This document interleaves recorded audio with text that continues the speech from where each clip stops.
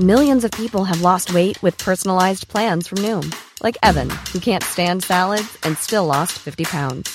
Salads generally for most people are the easy button, right? For me, that wasn't an option. I never really was a salad guy. That's just not who I am. But Noom worked for me. Get your personalized plan today at Noom.com. Real Noom user compensated to provide their story. In 4 weeks, the typical Noom user can expect to lose 1 to 2 pounds per week. Individual results may vary. Hold up. What was that? Boring. No flavor. That was as bad as those leftovers you ate all week. Keke Palmer here, and it's time to say hello to something fresh and guilt-free. Hello Fresh. Jazz up dinner with pecan-crusted chicken or garlic butter shrimp scampi. Now that's music to my mouth. Hello Fresh. Let's get this dinner party started. Discover all the delicious possibilities at HelloFresh.com.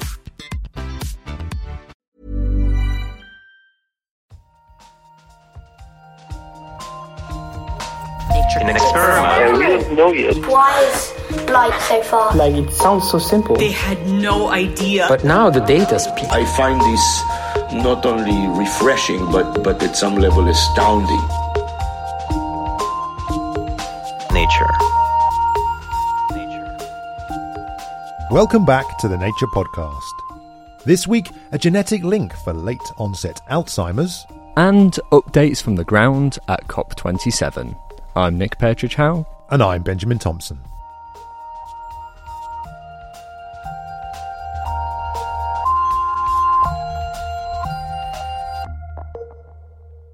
Before we start the show, there's something I've always wanted to be able to say, and that is we interrupt this broadcast for a late-breaking story. And that story is the first launch from NASA's Artemis program, which happened about an hour ago, very early this morning as I record this, well after the show is normally put to bed for the week. It is a story, of course, we wanted to include in the show, so I set multiple alarms to make sure I didn't miss it and watched along with Alex Whitsey, who's been covering the Artemis program for Nature and who joins me on the line now. Alex, the launch happened at 1:47 a.m. Eastern Time in the US. You must be exhausted. I am, but that was just amazing, right? To see this incredibly huge rocket soaring, and at night, too, a nighttime launch from Cape Canaveral in Florida. So just this giant pillar of flame, so much bigger than what we're used to seeing with other rockets, even from the days of the space shuttle, from the Falcon launches that we see these days from SpaceX, just a pillar of flame rising. That was just amazing. Well, let's break it down then. So NASA is now in the Artemis era, and today saw the launch of the Artemis 1 mission. But when we talk about the Artemis rocket, let's make sure we know what we're talking about, because there's actually two separate things being tested here, right? Yeah. So what happened today was it was the very first time NASA has launched this enormous rocket called the Space Launch System, which is meant to bring people back to the moon for the first time since the Apollo era. And it's carrying a capsule called Orion. So to get people from Earth to the moon takes a enormously powerful rocket. And so today's launch was to test that. So it's an end-to-end test, brand new rocket, capsule it's carrying, the whole system, the whole package. So to be clear then, today was an uncrewed mission then? Today was a test, yes. There were no humans on board. There was a Shaun the Sheep doll. There were some mannequins. There were no humans on board today. I mean, obviously a successful launch, but getting here has been a bit of a struggle. The 29th of August was the first attempt to get this Artemis 1 mission off the ground. But of course, there's been a lot that's gone on before then and subsequently up until today. Yeah, this entire story has very, very deep roots in NASA trying to figure out a way to get back to the moon. Not just since August, but really since decades, it's been looking to build a way to get back to the moon. So they've been working on this very large rocket for a very long time. They have put all the components together, tested it in various ways. And then the question was, when were they going to launch it? You know, years ago, they thought they were going to launch it in the late 2010s. Then it sort of just kept pushing out. And then earlier this year, they thought they were going to fly for the first time. It got delayed for various reasons in August and September, some hardware problems at launch. Then there were two hurricanes on the launch pad that delayed it further, but it got up tonight. And there were some concerns with the last, obviously, devastating hurricane that actually some parts of the craft fell off. Yeah, this is a pretty badass rocket. I don't know if I can say that in a nature podcast, but it literally went through a hurricane a week ago. There was one hurricane where they rolled it kind of back into the garage, but then there was a second hurricane where they just left it out on the launch pad, basically because they ran out of time to roll it back. And it had some damage, and I have to say a number of us were quite skeptical that it was going to be damaged more. Perhaps there's unseen damage we haven't seen yet in this flight, but it seems to have weathered it okay. Well, let's talk about what happens next then. So obviously we've had the launch, but that's part one of a multi-stage process. Yeah, you and I are talking right now. The rocket has launched successfully. It has put this capsule into orbit around Earth. And at the point that we're talking here, we're waiting for it to do, this is like terminology from the Apollo days in the 60s, what's called a translunar injection burn, basically the burn to get it on the path to the moon. That hasn't happened yet, but it should happen in the next hour or so. And then this capsule will go sort of around and behind the back of the moon. And it's going to go very close to the moon's surface, as close as 80 miles, and kind of do this looping orbit around it for 26 days, if everything goes well. And then the plan is it will return to Earth and splash down off the coast of California. And, I mean, while this is clearly a test mission, the first mission, there is actually some science on board. What can you tell me about that? Yes, there's a bunch of different science that's going to be done. For one thing, Artemis 1 is carrying a bunch of little satellites that will throw out and do science. Some of them will go map water on the moon, which is kind of a big thing right now. But also on the capsule itself, this thing that's designed to carry astronauts in the future, there's experiments that look at radiation in deep space and how harmful is it to astronauts? How dangerous is it to be flying through deep space where there's all this radiation, galactic cosmic rays, solar particle events, that kind of stuff. There are 2 mannequins, one of which wears this protective radiation vest, one of which does not. They're both in the female form. So one of the things about Artemis is named for the Greek goddess, who is the twin sister of Apollo. One big theme of the Artemis program is to fly female astronauts to the moon for the very first time. We've only had men walk on the moon to date. And the idea is to see, can these protective vests help protect women who are more vulnerable to radiation as astronauts? I mean, you're talking about the future there, Alex. And of course, today is very exciting, but people will already be thinking about the next steps, right? Artemis 2, Artemis 3. When can we maybe expect them and what will they be doing? So Artemis 2 will be like the flight today, but it will have humans on it. So it'll be the first crewed flight. It will have 4 astronauts on it, and it will loop around behind the moon, just like Artemis 1, fly around for a while, but not land, and then come back to Earth.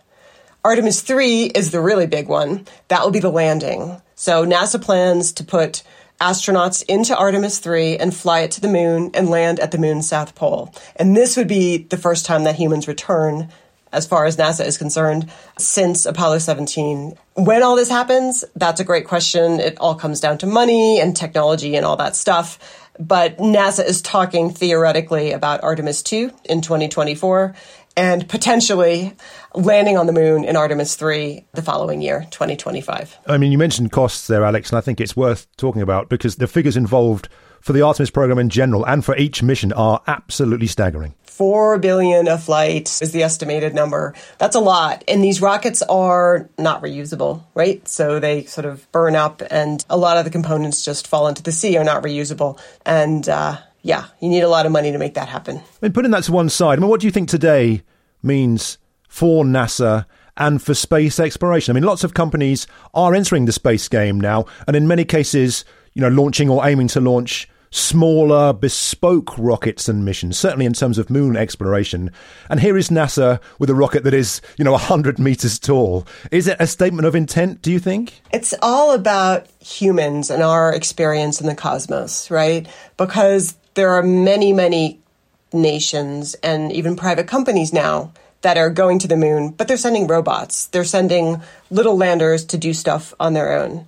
Today was all about human exploration and can we as a species go back into space and take those next steps to move deeper into the solar system. So think about it. It's been 50 years since astronauts came back from the moon. And since then, NASA has focused on first the space shuttle, just kind of going up and going around Earth and coming back, and then also living and working aboard the space station, which is also in Earth orbit. So we haven't gone beyond kind of our cosmic neighborhood in many decades. Today was all about opening that door again, sort of pushing out of that neighborhood, going to the next place over, seeing can we move beyond our own little realm, not as robots, as humans, can we do this? And obviously you've spoken to multiple scientists, engineers and so forth. What have they been saying about all that's been going on? Yeah, I mean, scientists as well as a lot of other people have pretty complicated feelings about this, right? A lot of lunar scientists really just want to go to the moon and get rocks, and it would be great if we could have astronauts picking up the rocks and bringing them back,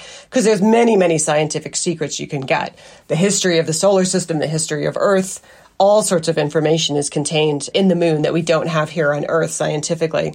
But, it is expensive. We have a lot of other priorities. Our own planet has its own pressing needs. So many scientists are very into human exploration of space. Others advocate for robotic exploration or say we should be spending time and energy on our own planet. But no matter what you think about that, I think today's launch, it's going to be pretty pivotal in how people think about our place in the universe again, because we just haven't had that access to space in a very long time. Well, Alex, what a moment indeed. Thank you so much for joining me today. Thanks for having me. Alex Witsey there. And for all the latest updates on the Artemis 1 mission, look out for links in the show notes. Coming up, we'll be hearing the mechanism of how a specific gene may be implicated in late-onset Alzheimer's. Right now, though, it's time for the research highlights with Shamini Bundell. When it comes to scoring goals, the success of a football team doesn't just depend on sporting skills. Research on things like kit can also improve the safety and performance of the players. But most pieces of sports tech are optimised for men. A new report shows that elite women's football still has a long way to go before it matches the men's game when it comes to specifically tailored equipment. It highlights how so-called unisex football boots actually don't fit women that well and can even reduce performance and cause injury. There are also unknown health impacts of women's teams playing with footballs the same size and mass as the men's teams. Professionals also have to wear sponsored kit, which may not have an optimum sports bra for their build, again affecting performance. The authors highlight a lack of research in this area. A lot more work is needed, it seems, to really level the playing field. Dribble on over to the journal Sports Engineering for more. Stromatolites. These layered formations are sometimes considered the oldest evidence for life on Earth, as they could have been made by mats of ancient microorganisms. But proving that they were formed by biological and not simply chemical processes hasn't always been easy. Now a team of scientists has taken 2- and 3-dimensional images of the microstructure inside some stromatolites from Australia. One of the significant features they found were dome-like shapes. These are very similar to structures made by modern photosynthetic microorganisms as they grow towards the sun. The researchers say these findings make a convincing case for a biological origin, for these particular stromatolites at least. As well as being a fascinating glimpse of early life, this work could also aid the search for life on other planets. The conditions that the Australian stromatolites formed under are likely very similar to the environment on the edge of the Jezero crater on Mars, billions of years ago when there was an enormous lake there. The techniques used to analyse these rocks could also be applied to Martian specimens in the future. Find the full paper in the journal Geology.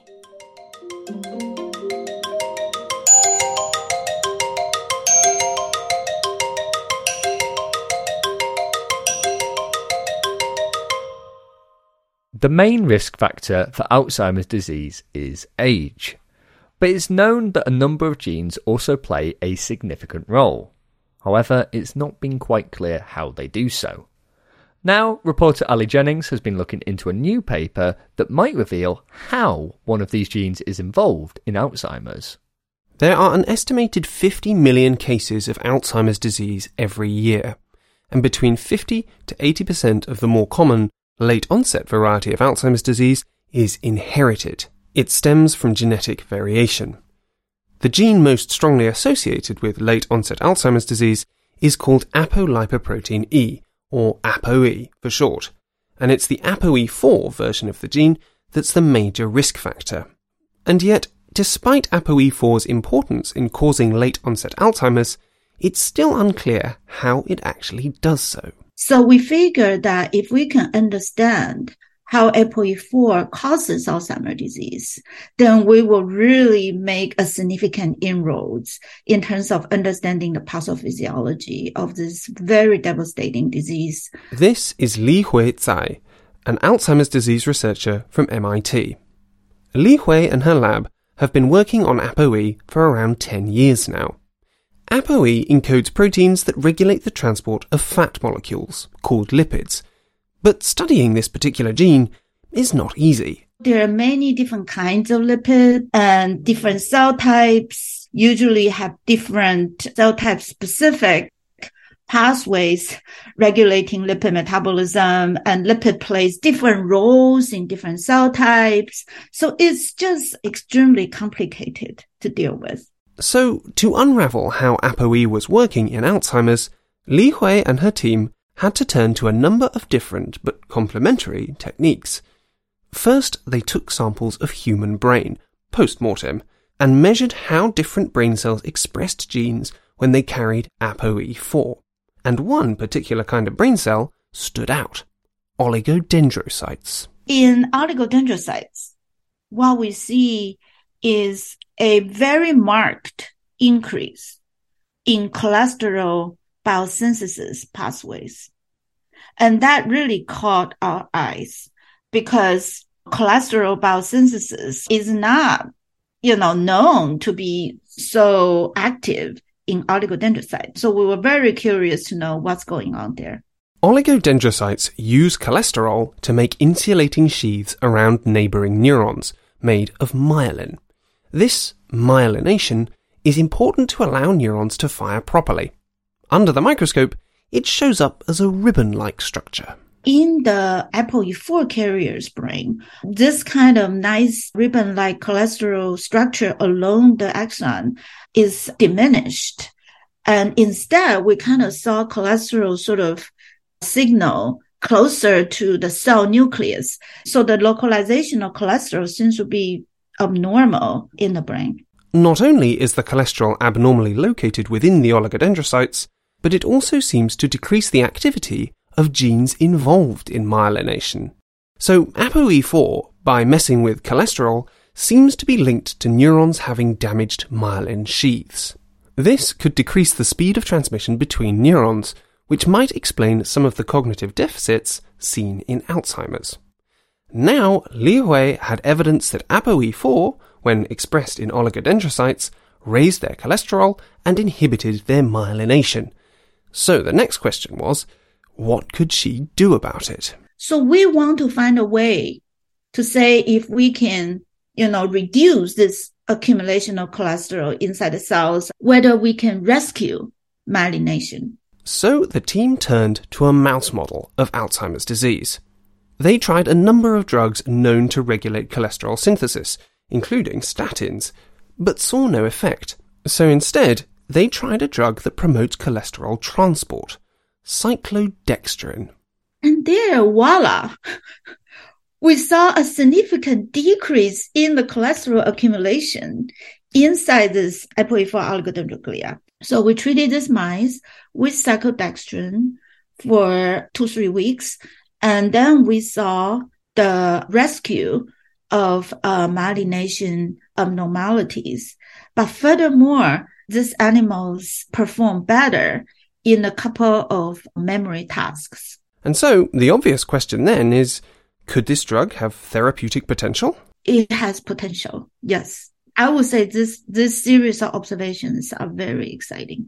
But the most fascinating thing is, I think, that they can actually have certain gene variants, so in this case ApoE4, and that they can actually translate that into a dysfunction in these cells and show a possible mechanism of how this is working and how that mechanism is related to a risk gene for Alzheimer's disease.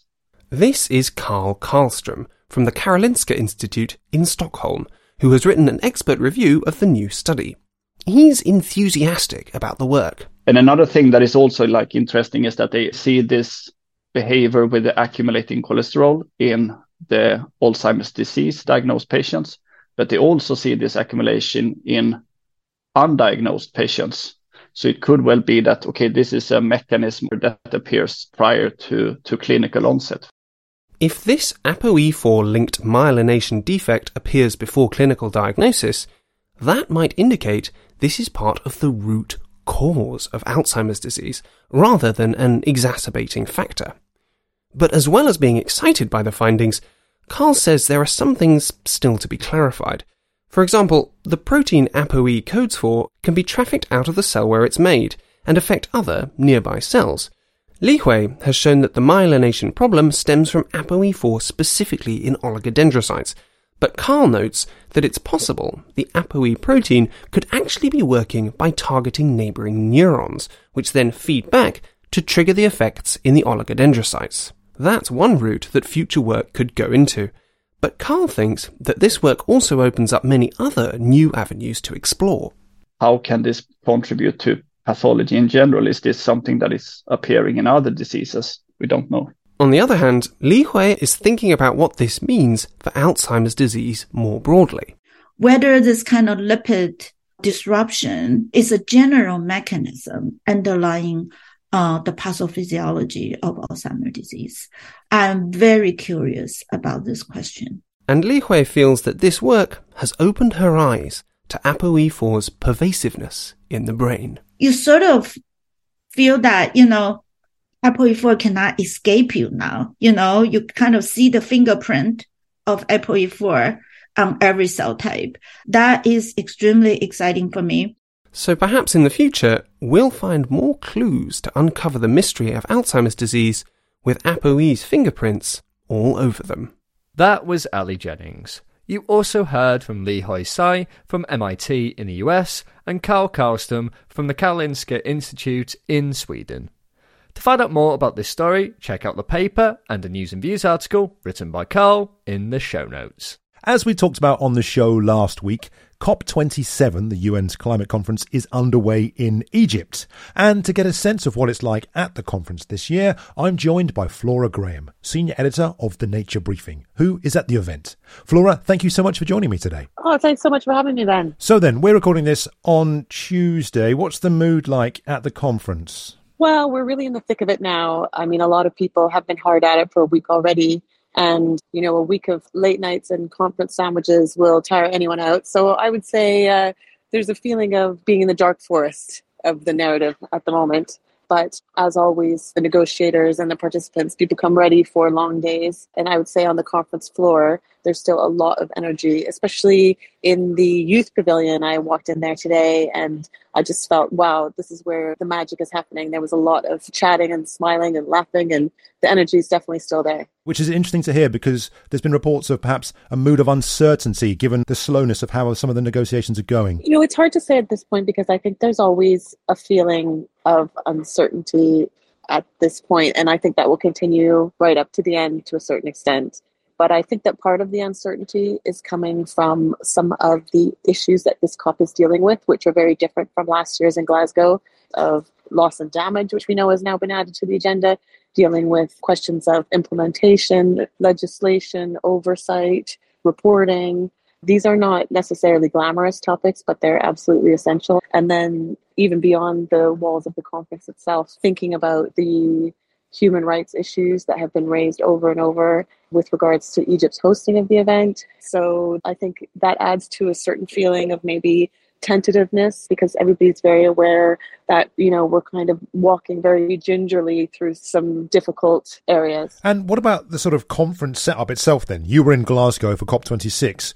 How does this one compare maybe? I mean, some key differences are, obviously it's hot and it's in a desert. So we're sitting in highly air-conditioned buildings. A lot of these are temporary structures with very thin walls. They're huge airplane hangar-sized buildings. And it does really create a bit of a jarring effect on the ground. But one big difference is, whereas in Glasgow, the booths were very much kind of segmented. So there might be an area that was majority country booths. There might be an area that was majority kind of private sector or non-governmental organizations. of course, there's a little bit of a mix, but here it's really all mixed up. So you've got activists right next to companies, right next to countries. And it's interesting because it does give a little bit of a different feel. In some areas, it feels a little bit less utopian because you don't have this kind of parade of nations aspect. But the exhibitors I've talked to have not found that in any way detrimental. Most of them have said it's kind of just another COP once you get in through the doors. And what about the news that's coming out, Flora? What should we be keeping our eyes and ears out for in the forthcoming days? Well, one of the topics that I'm going to be writing about today in the briefing is really about this idea of the 1.5 degrees. Now, this is the Paris target to keep the increase in global temperatures below 1.5 degrees above what it was before industrialization. And this has always been an aspirational goal, but nevertheless an extremely vital goal in terms of keeping some of the absolutely worst aspects of climate damage at bay. Now, the debate today and the last few days between a lot of people is there's been a lot of data suggesting that 1.5 degrees might be out of reach, that we've already put too much carbon into the atmosphere. We're not on track to make the cuts required. We're certainly nowhere near any kind of carbon sequestration technology or anything like that that would turn that around super quickly. So there's an argument that if 1.5 degrees is out of reach, we should perhaps grasp the nettle, accept that, and really kind of double down our efforts on understanding what that means and what kind of mitigation and adaptation strategies might be necessary.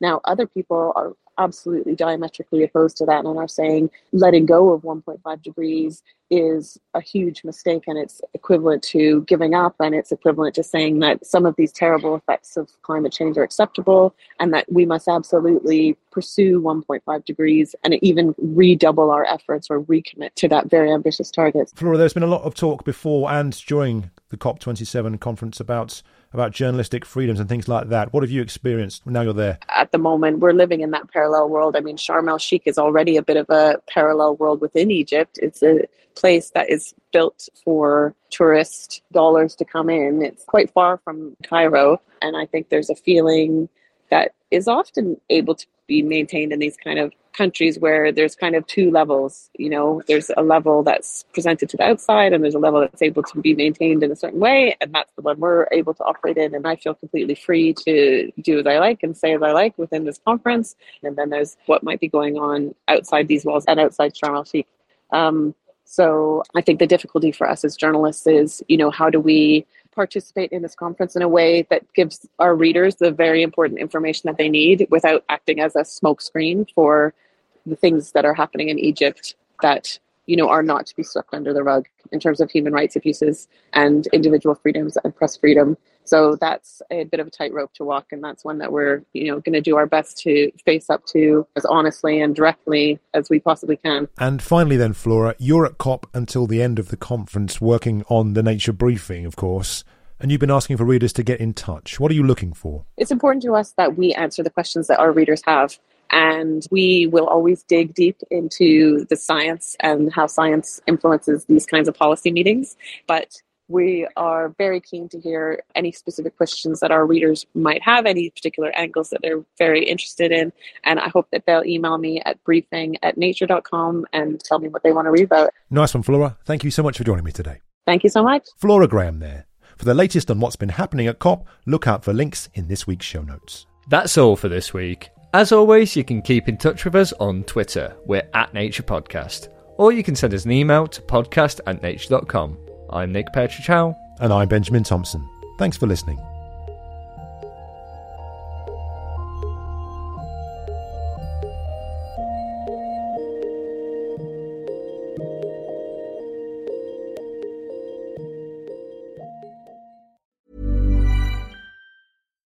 Hi, I'm Daniel, founder of Pretty Litter. Cats and cat owners deserve better than any old-fashioned litter. That's why I teamed up with scientists and veterinarians to create Pretty Litter. Its innovative crystal formula has superior odor control and weighs up to 80% less than clay litter. Pretty Litter even monitors health by changing colors to help detect early signs of potential illness. It's the world's smartest kitty litter. Go to prettylitter.com and use code ACAST for 20% off your first order and a free cat toy. Terms and conditions apply. See site for details. Ever catch yourself eating the same flavorless dinner 3 days in a row? Dreaming of something better? Well, HelloFresh is your guilt-free dream come true, baby. It's me, Keke Palmer. Let's wake up those taste buds with hot, juicy pecan-crusted chicken or garlic butter shrimp scampi. Hello Fresh. Stop dreaming of all the delicious possibilities and dig in at HelloFresh.com. Let's get this dinner party started.